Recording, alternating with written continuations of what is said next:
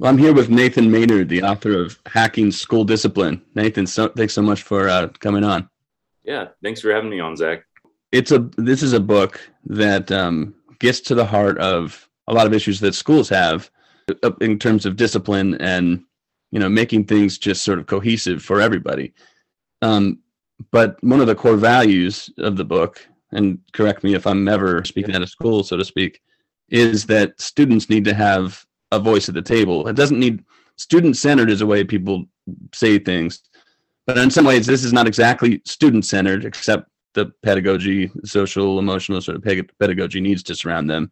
But it's just students have a voice at the table that's equal to other voices at the table. And rather than punishment, which, you can punish somebody like a Band-Aid, you can kick them out of the school, you can do whatever. That's not inspiring any growth or learning or preparing children for the world. And in turn, when children re-enter after being punished, for lack of a better term, I guess, that inspires no growth in the school or in their school day or with relationships with other people, or even give them an understanding of exactly who their behavior affected. And nobody has an understanding of why that child was acting that way, what's underlying it. So that was a kind of a romp through and reflection of the book. Yeah.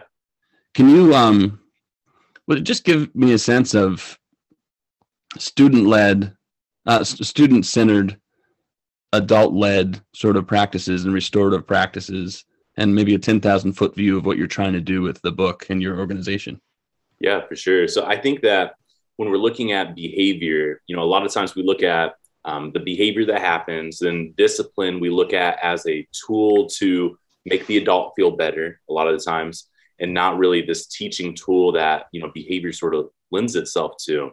So what the book does, what our organization does, what myself does, when I'm doing, youth work and work in education, is seeking to understand behind that behavior. So we understand sort of the driver of that. I think a lot of times in discipline practices, when we don't allow sort of voice in the process, what ends up happening is we don't get all of the understanding behind that behavior, because we start to try to understand it ourselves and not really put the student at the center. And if we don't understand what's driving that behavior, when we're doing a consequence, it's not going to be teaching, which is sort of the root word of discipline. So that teaching is going to be lost. It also takes away some of this intrinsic value that we're trying to get when we're trying to do behavior change, because the students aren't involved in the process as much. So if we want to move back to that intrinsic, keeping them in the front seat and allowing them to be heard and working through it. And what restorative practices does is gives us a really nice way to do that, because it sounds really good, but in a quick redirection, if you're a teacher in the classroom, you're not going to have time to sort of pause your class, take a student out in the hallway and have a 15-minute conversation with them to do this. So what restorative practices does, what the book tries to do, is give the things in real time that you can do to have to seek to understand and allow that voice to be part of that process. So I'm going to slow down for a second, because we just had technical difficulties and I think I launched into this. Nathan, can you tell me a little bit before I move on with this thread? Can you tell me a little bit about your background and what you do on a daily basis, and how this framework sort of inspires what you do? Yeah, for sure. So I studied behavioral neuroscience at Purdue University. And then what I started doing when I was in that degree was I started working part-time at a residential treatment care center. And that was youth that were involved with juvenile probation, as well as youth that were involved with Department of Child Services and sort of in our resident treatment care center. And it really got me a good understanding of how sort of behavior is perceived and how the systems work, around sort of what we're doing. I really sort of got a love of that. So then after I graduated, I went full time. For 3 years, I ran the violent offender program there in the resident treatment care center, and it was in Lafayette, Indiana.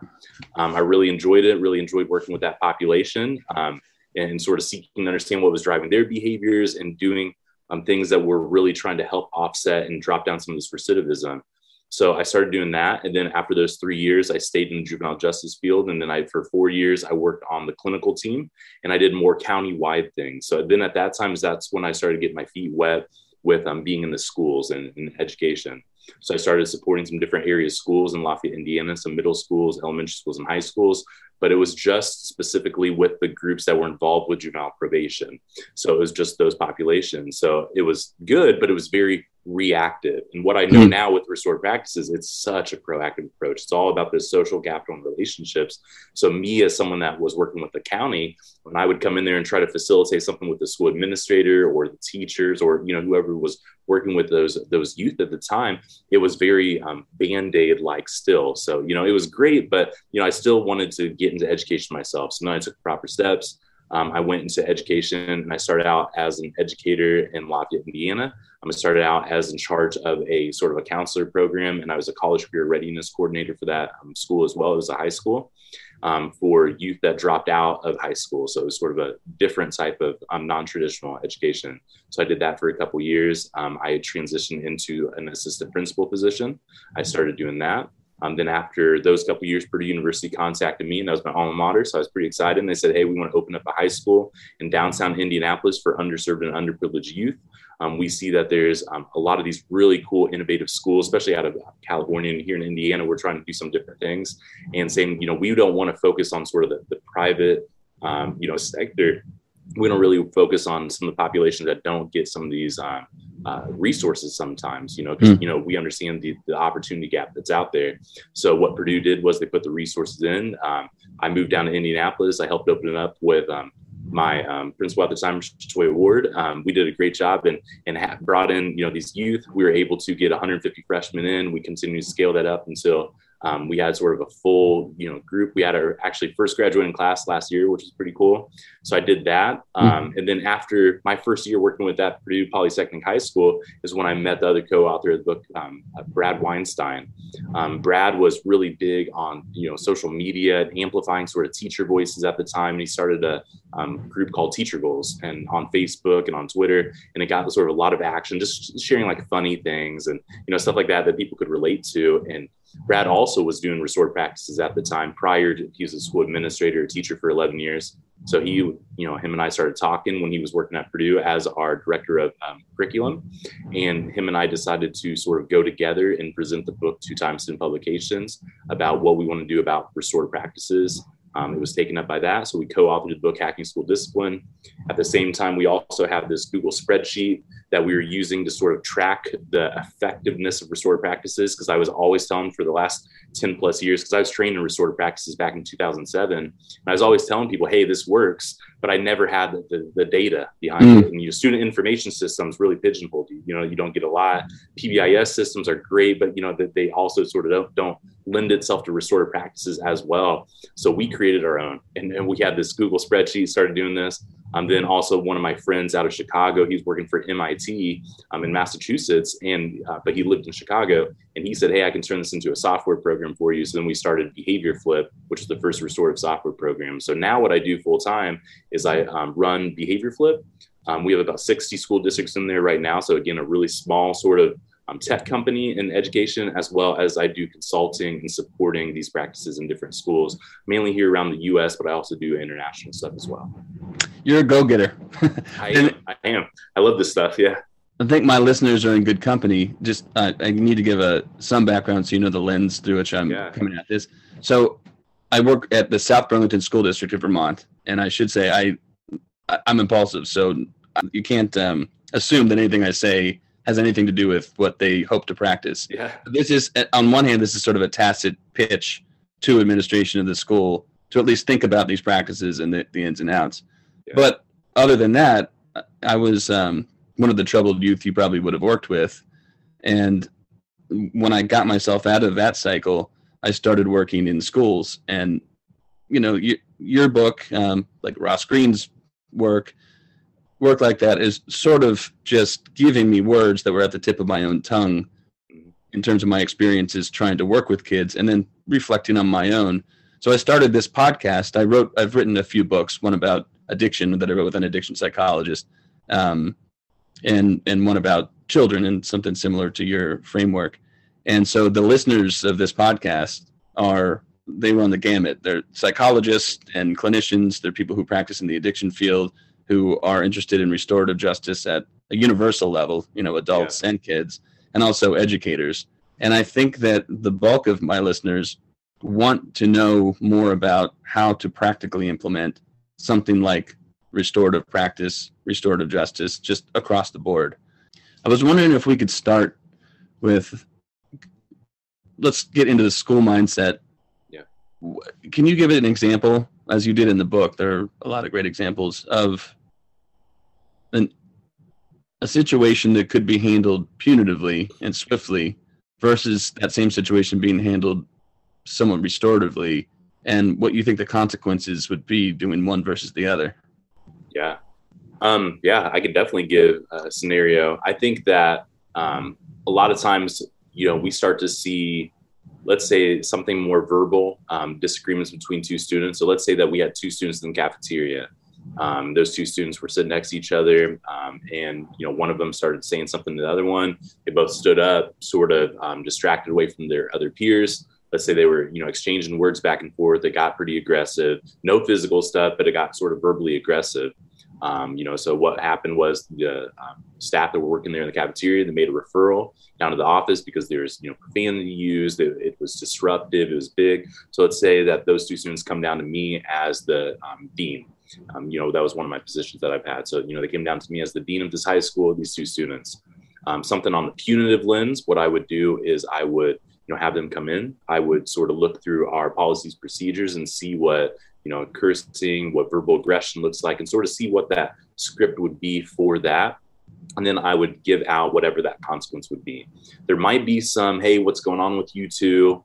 Why did this happen? And then a lot of sort of centering around me.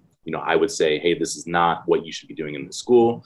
This is what our cafeteria rules are. This is how we handle things. So again, it's centered around me a lot as the adult. And again, there'd be some sort of consequence. So let's say it would be the next time they have lunch, they're going to be in an in-school suspension room for just one day, just for one lunch, because that's the first time these two things happen. And then as a school administrator, I'm done with that situation. If it happens again, that's when I would progress that consequence to something more. So that's that punitive lens.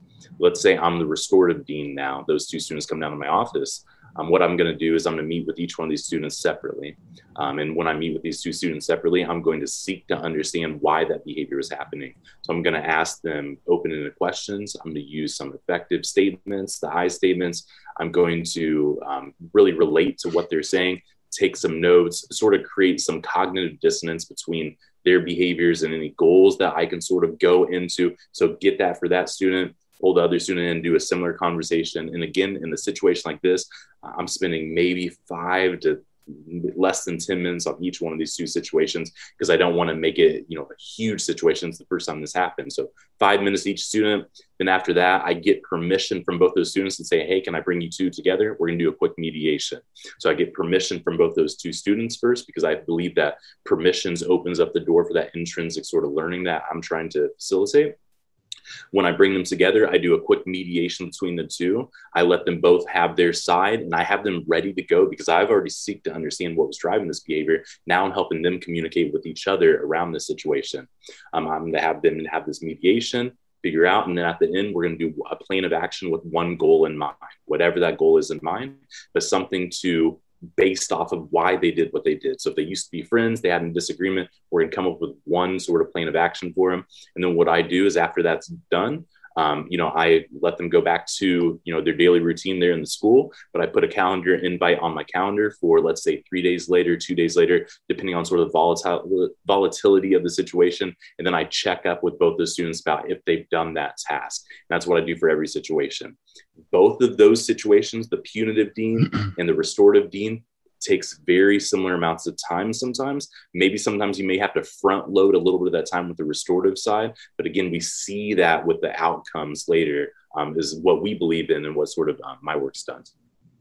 Let's talk about the front loading of this concept. I mean, that's basically what your book was about. You want to, scaffold sort of a culture that restorative practice comes naturally to people.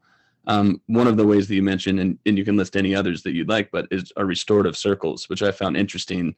And before you even explain what restorative circles are, I had the same caveats that you would give after each chapter, including with restorative circles, answered the questions or maybe cynicism or skepticism, not cynicism, that I had about, but what if?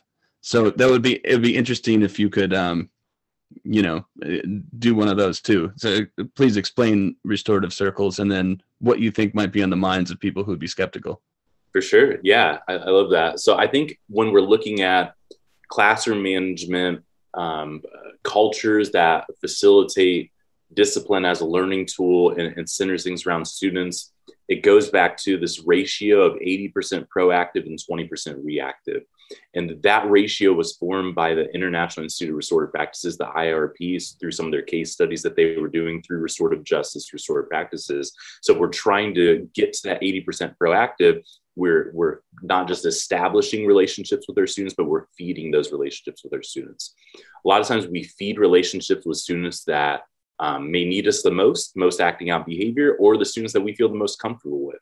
So what we want to make sure and we're doing is feeding relationships throughout all those students in their classroom. And that's tough to do, right? Time is so limited.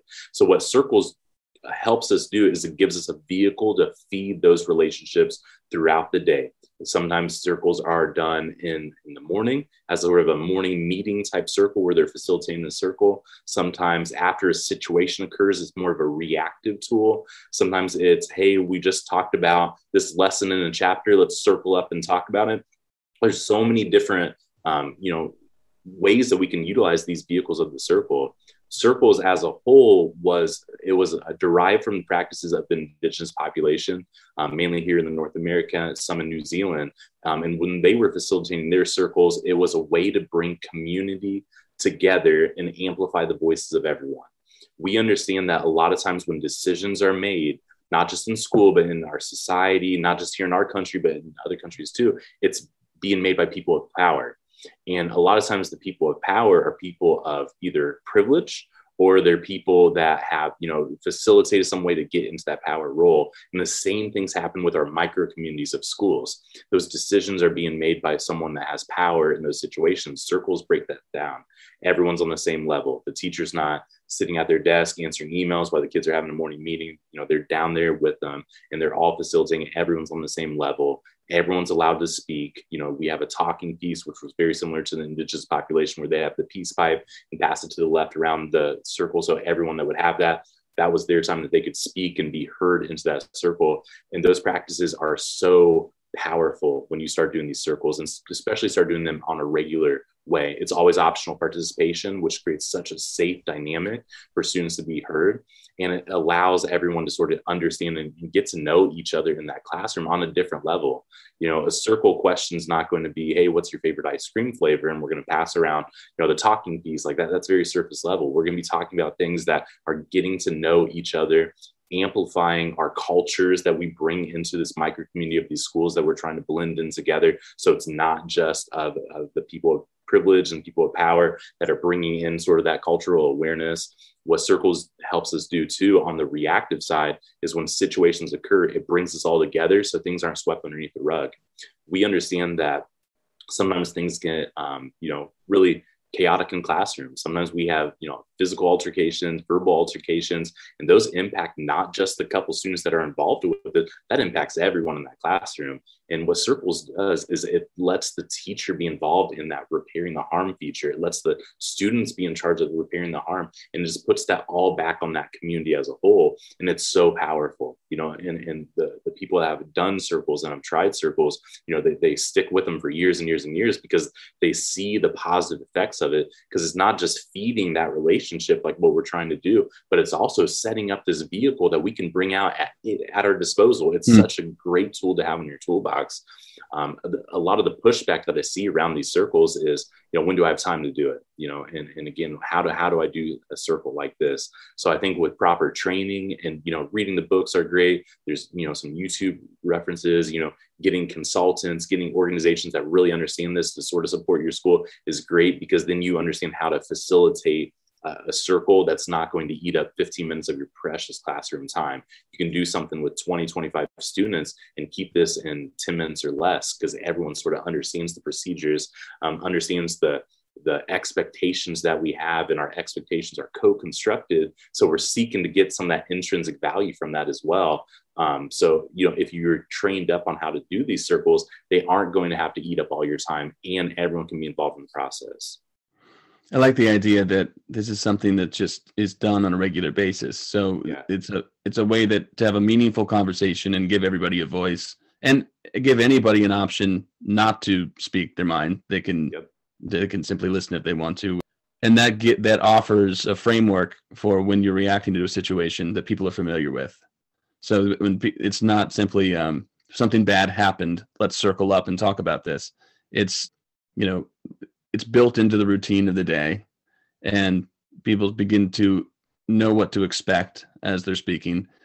People begin to feel as they have a voice and a place in the community, or at least an understanding of who the people are in their community and their basis for doing things and thinking things. And I think that makes it, that makes restoration sort of a much more manageable process. For sure. You mentioned the pushback of, when will I have time to do this? I'm interested to know, this is something you went over in the book too. And one of my first thoughts, I know that there are going to be students who are simply opposed or think that this whole thing is too fluffy, or recoil at some sort of an issue spoken about in a circle. What are some strategies that you've used to engage those students? Yeah. So I like to make sure that when we have circles set up, that I'm being observant of sort of who feels comfortable in the circle and observant of who's not sort of comfortable in the circle. And the way that we can see the students that aren't comfortable in the circle, we see behaviors that start manifesting in attention seeking sometimes. So, laughing when other peers are talking, maybe, saying, a comment without sort of the talking piece, which is, whoever's going to be speaking at the time, and seeing some of those behaviors manifest. Those are the ones that I start to speak to a little bit more. But to sort of offset this on the proactive side, I make sure that my circle prompts are, one, inclusive. I want to make sure that every student feels comfortable talking. If I say, hey, when's what's someplace cool that you went to on your last winter break?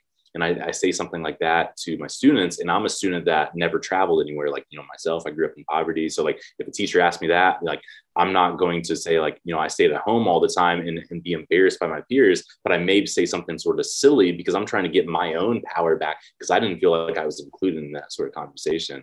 So what happens in that is I have the students construct what the inclusive circle prompts are. So I have each one of my students, and after we've done a couple different circles, I say, hey, I think I'm really cool and really fun, but that's just how I perceive myself. So how about you guys come up with what you want to write down and what you guys want to come up with as ways that we can talk and get to know each other, that everyone feels comfortable speaking with. And then I have each student turn in 5 different prompts to me. I go through the ones that aren't inclusive, I sort of toss out. The ones that are sort of could lead to something, an inappropriate conversation, I toss those out too. The rest of them I put into like a cookie jar type thing on my desk. I just pull out of those. And what that does is that brings the circles back to the power of the students so they feel like they're part, and that helps me offset a lot of behavioral issues. When I first start seeing a behavior that's impacting the learning environment in my circle significantly enough, what I do is I'm going to redirect that behavior. I'm not going to stop my circle. I'm going to redirect that behavior in a way that doesn't create blame and shame.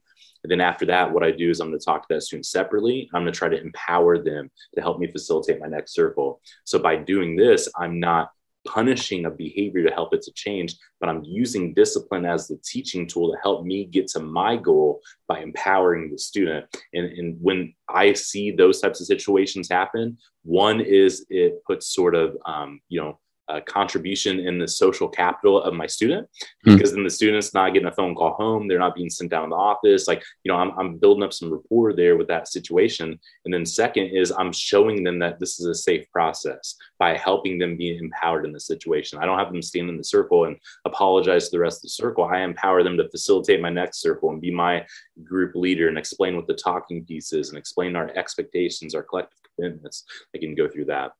At a cursory reading of restorative circles, I can imagine somebody who would think, that there's a type of circle that is Johnny did something bad. Let's circle up. Everybody give their 2 cents about why it was bad. It's the roast of Johnny for an hour, for however long. Yeah. And Johnny, you explain yourself.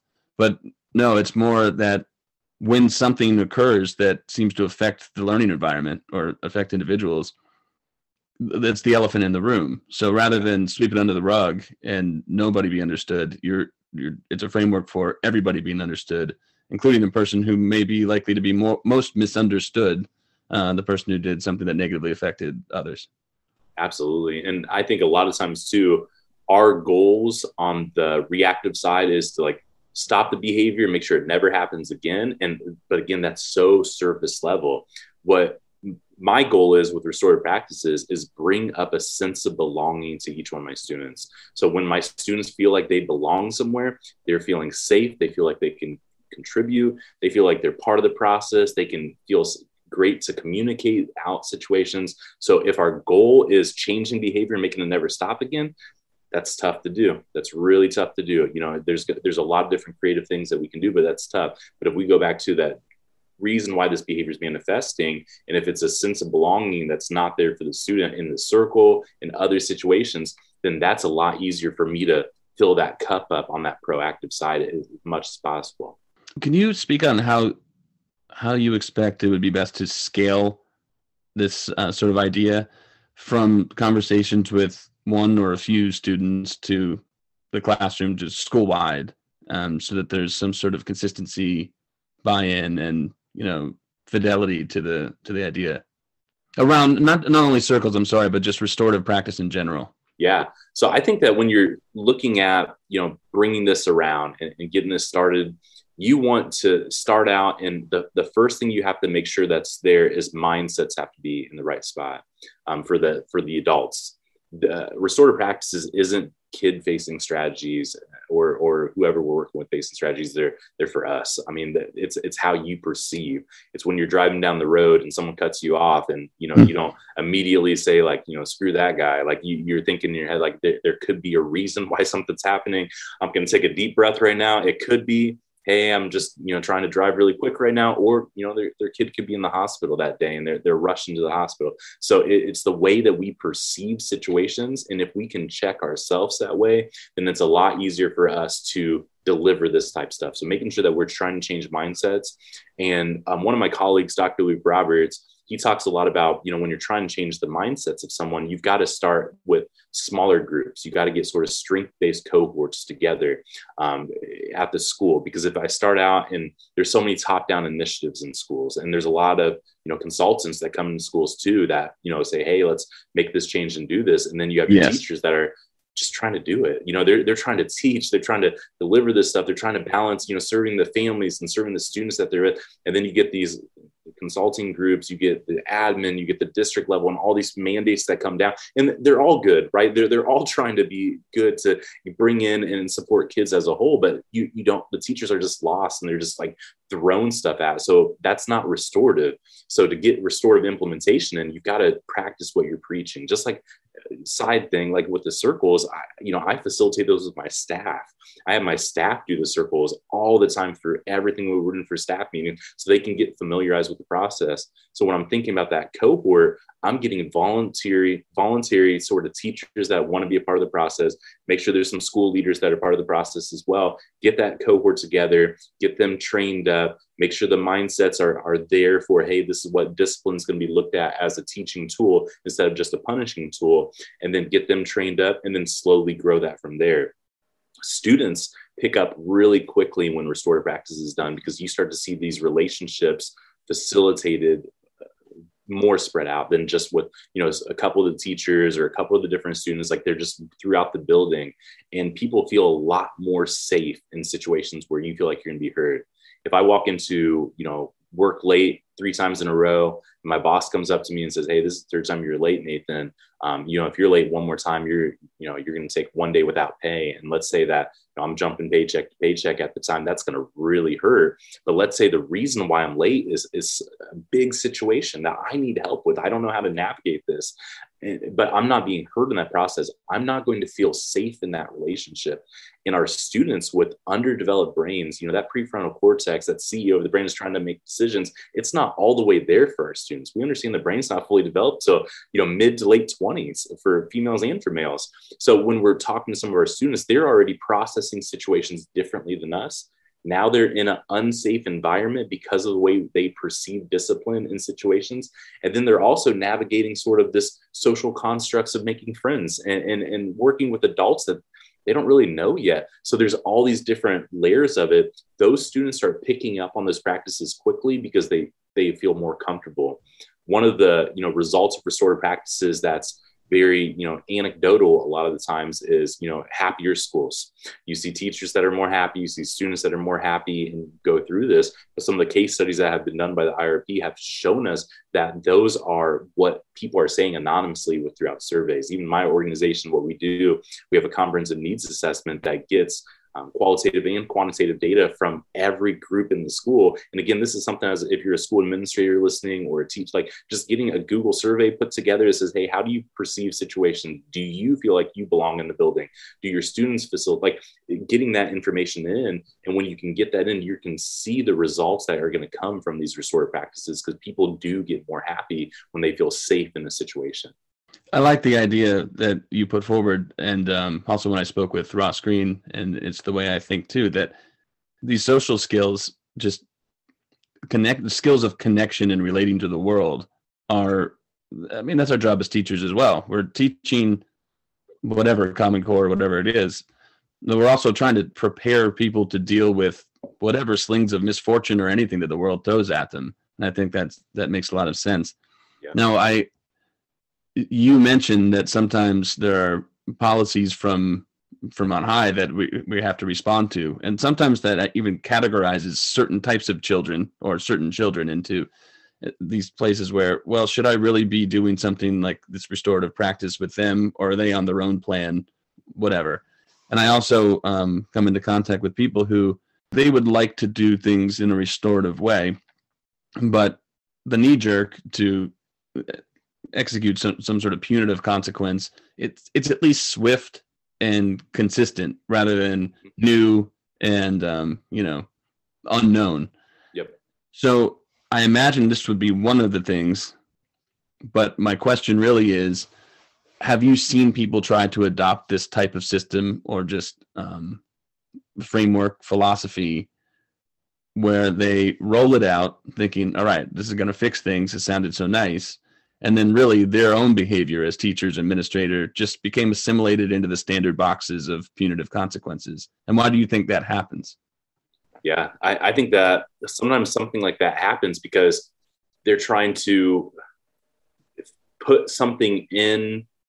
So let's say that you have this cake, and this cake is layered up already. You have your systems, you have your mindsets, you have the educators, like that's your 3 layers of your cake that you have. And, you have this cake, but you have this idea of restorative, and you say, hey, I've read some stuff, I've heard some stuff. It sounds really cool. I want to get involved with this practice. And you start doing it. So what you do is you learn the practices, you start facilitating it. So you take this restorative icing and you put it on top of this cake, your layers of your educators, your layers of your mindsets, layers of your systems. And, it works for a period of time, but as soon as you cut past that icing, you're going to hit some different other layers in there. And if that's not all restorative as well, what ends up happening is it stops. And then you jump into something punitive and you said, I tried that restorative stuff, it didn't work. Now I'm over here. And what we say as a restorative group and bring something in is you've got to layer that cake with everything restorative in nature. And it starts back with your systems as a whole has to be lending itself to restorative practices and around this. There's a school district I was working with in Tennessee, Lauderdale County. And what was happening was we were training and we were doing all this great work and working with these school administrators and the teachers and getting some good conversations. And then we started diving through the data with that needs assessment that we have. And we started realizing that there's still a significant amount of students going to in-school suspension. We're like, what is going on? And we started pulling the data and looking at it. And it was for students that were wearing black pants. If you have black pants on, it's a tally onto the punitive system. And if you get so many tallies, it turns into in-school suspension. And it was something. And when I was talking to the assistant superintendent at the time, they're like, we have no idea why that's in our code of conduct. It's been in there for years and years and years. It's something the school board voted on a long time ago. It found out it was something that was done I think it was over 40 something years ago that was put in this code of conduct about not wearing black pants into school. And no one ever questioned it. It just was something, part of it. The students were taught this. And in their handbook. And when we're looking at it, I was like, what's the purpose of not wearing black pants? Like what is this? And when you're looking at being, a mindset and your perspective outside of your privilege that you live in, especially like myself as a white male, now I have a home, I have my son, like, I have some privileges involved where I can purchase him a lot of different pairs of pants. If they say he can't wear black pants, I can go out and buy him another pair of black pants. When I was growing up, I could not. I had a couple pairs of pants. And if one of my pairs of pants were black, I'm going to wear those black pants to school because I'm not going to get made fun of because I'm not going to wear this other stuff that I found from a cousin or something like that. So like when I was in school, I would have been punished a lot for those black pants. And it's not that deep to me as a student and to the teachers, to the other people, they're just following the rules, but it overloads the system. It's sort of like when we hear the doctors saying, hey, take care of yourself around COVID, like get vaccinated, wash your hands, do this stuff, because they're trying to make sure you're not overloading the hospital systems because hospital needs it. We're overloading our discipline systems by black pants. We're overloading our discipline systems by all these things, but they're set by people of privilege, bringing these things down. And then we see disproportionality in our data, and we're saying, what is going on with this? Is it implicit bias? Is these other systems? Yes, sometimes there's other things going on into it, but sometimes there's also systems in place. So that's that layer of the cake. I got to layer that up. Next is that mindsets, like I talked about before. We got to make sure those mindsets, and our educators, they have to know how to do this stuff. It's not the utopia of restorative practices, because I see so many teachers come to me and they say, I've been trained, it doesn't work. And I say, tell me about what do you go through? And they say, well, I can't have a 10-minute conversation with a student out in the hallway. I can't stop my lesson every single time and do this stuff, because what's happening is it's this utopia of what restorative justice used to be in the justice system and the way that we can do, and trying to push it into schools. And it's not working. So what we're saying now is these restorative practices, Dr. Luke Roberts, again, one of the leading researchers in this, is showing us how we can get this as a process in schools that's effective and efficient. And I think that's why a lot of people purchase Hacking School Discipline and they like it on social media, is because they're seeing the ways that they can do this in real time and not just the dream world of these restorative. So then I have my cake layered up. So then when I cut through that restorative icing, I'm hitting all these other different layers. So then we can do consistent, progressive restorative consequences. We can do things that are seeking to understand behind every door when they're teaching. Sort of like what you were talking about earlier with social emotional learning deficits and teaching through this. We're bringing up categories that are teaching and coaching our students because we have all of our systems in place. Beautifully explained. I could see that the visual was helpful too.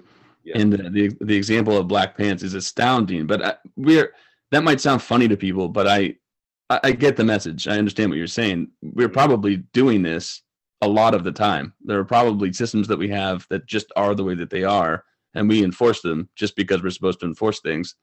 And we have no idea what that means to our students or even to the people, other staff around us. Carol Dweck, who you mentioned when you talked about growth mindset in the book, one of her biggest fears, she said, was that people would co-opt the idea of growth mindset, just a finding that she had about how people develop, whether either mindsets are fixed on, or growth mindsets. She worried that people would take that information and use it as some sort of an arbitrary, measuring system in schools.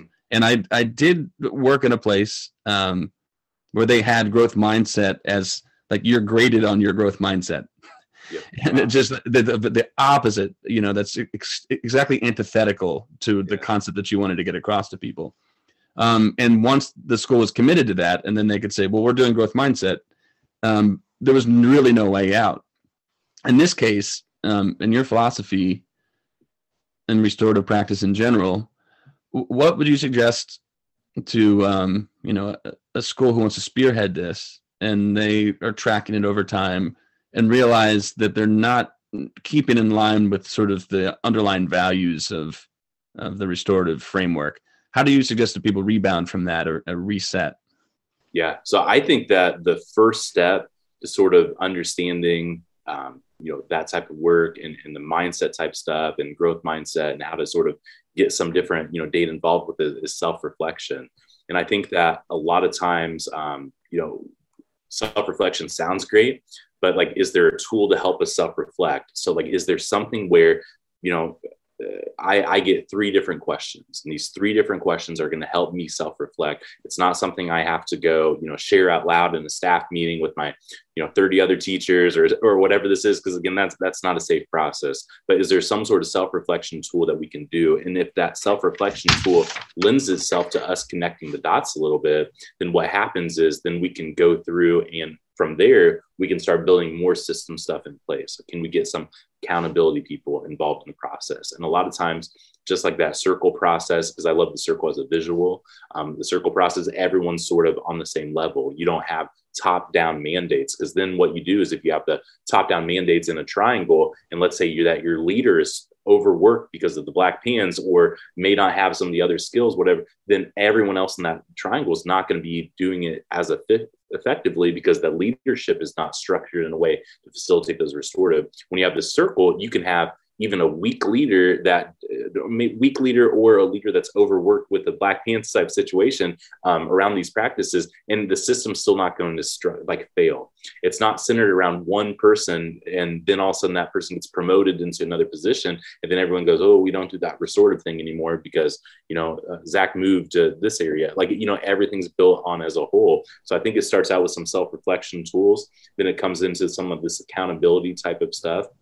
Same way we seek to understand what the student's behavior. What I would do in staff meetings with my staff is I would present data around behaviors, around referrals, around all these different situations that we had, and I would present it, and then we'd have open-ended conversations. It wasn't me saying, hey, I saw that the top behaviors in the school are blank, blank, and blank, and this is what we're going to do to combat that. No, I'm bringing this as the team. We were, sort of a school, my last high school that I was at, was a school that did a lot of sort of project-based learning and design thinking. And so we used that same sort of model to dive into different behaviors. But what that did was created intrinsic value into making change. And it wasn't centered around one person or the person that was sort of maybe leaving. And that helped us sort of make change.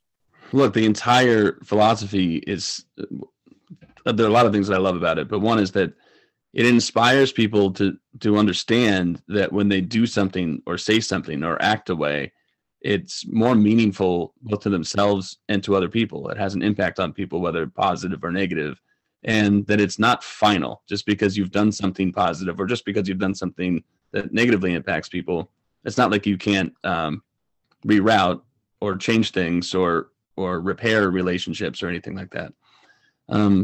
Something else that I enjoy about it is that you put an emphasis on listening rather than solving problems, and problems tend to become solved when, first of all, you have a framework, but also when all parties are truly understood. They don't feel alone. They don't feel unheard. And so, this has influenced me in a big way. And I think my colleague who is tasked with sort of creating this sort of environment, she said that this book inspired her. She's thinking about it. We're feeling a little overworked at the time with coronavirus and everything that's involved. And that's how she got me to read it. She said, I'm just reading this book and feeling inspired. And so I recommend it to all.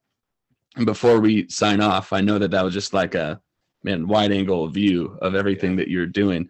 Do you think that there's anything for, let's call myself in this school a startup? Do you think there's anything that I left out that is worth mentioning?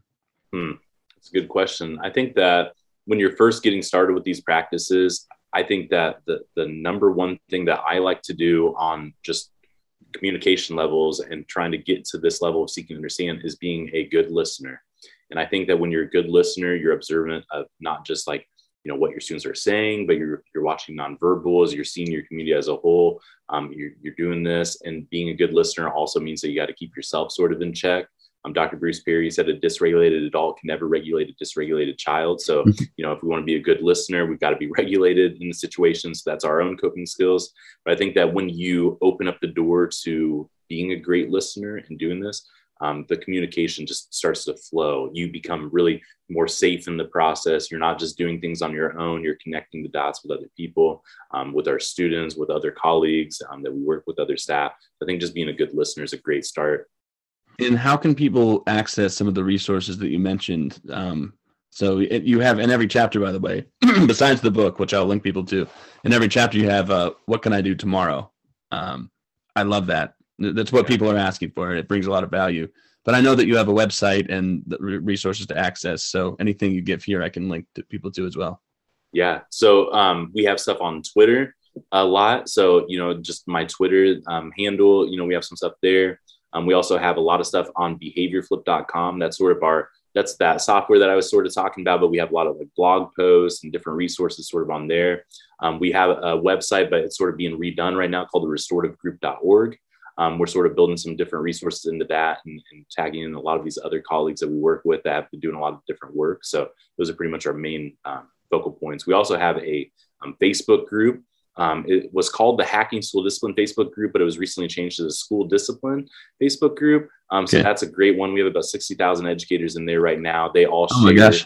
Yeah, it's great because what happens is when we first started it, we told everyone that, hey, this isn't just a sounding board for restorative practices. Like, share things that aren't working, like share what's going on. But you see teachers, write a comment and say like, hey, I've had this kid, walk into my class 3 times in a row and they keep saying this. And there's 100 comments on there about other people. Cause we truly believe iron sharpens iron. You're not going to find just the best expert in the world and they're going to teach you everything they know. Like, you've got to sharing up with other people that have tried this stuff and done this stuff. It's way better than talking to someone just like me for a couple hours, So like the resource of that Facebook group has been phenomenal.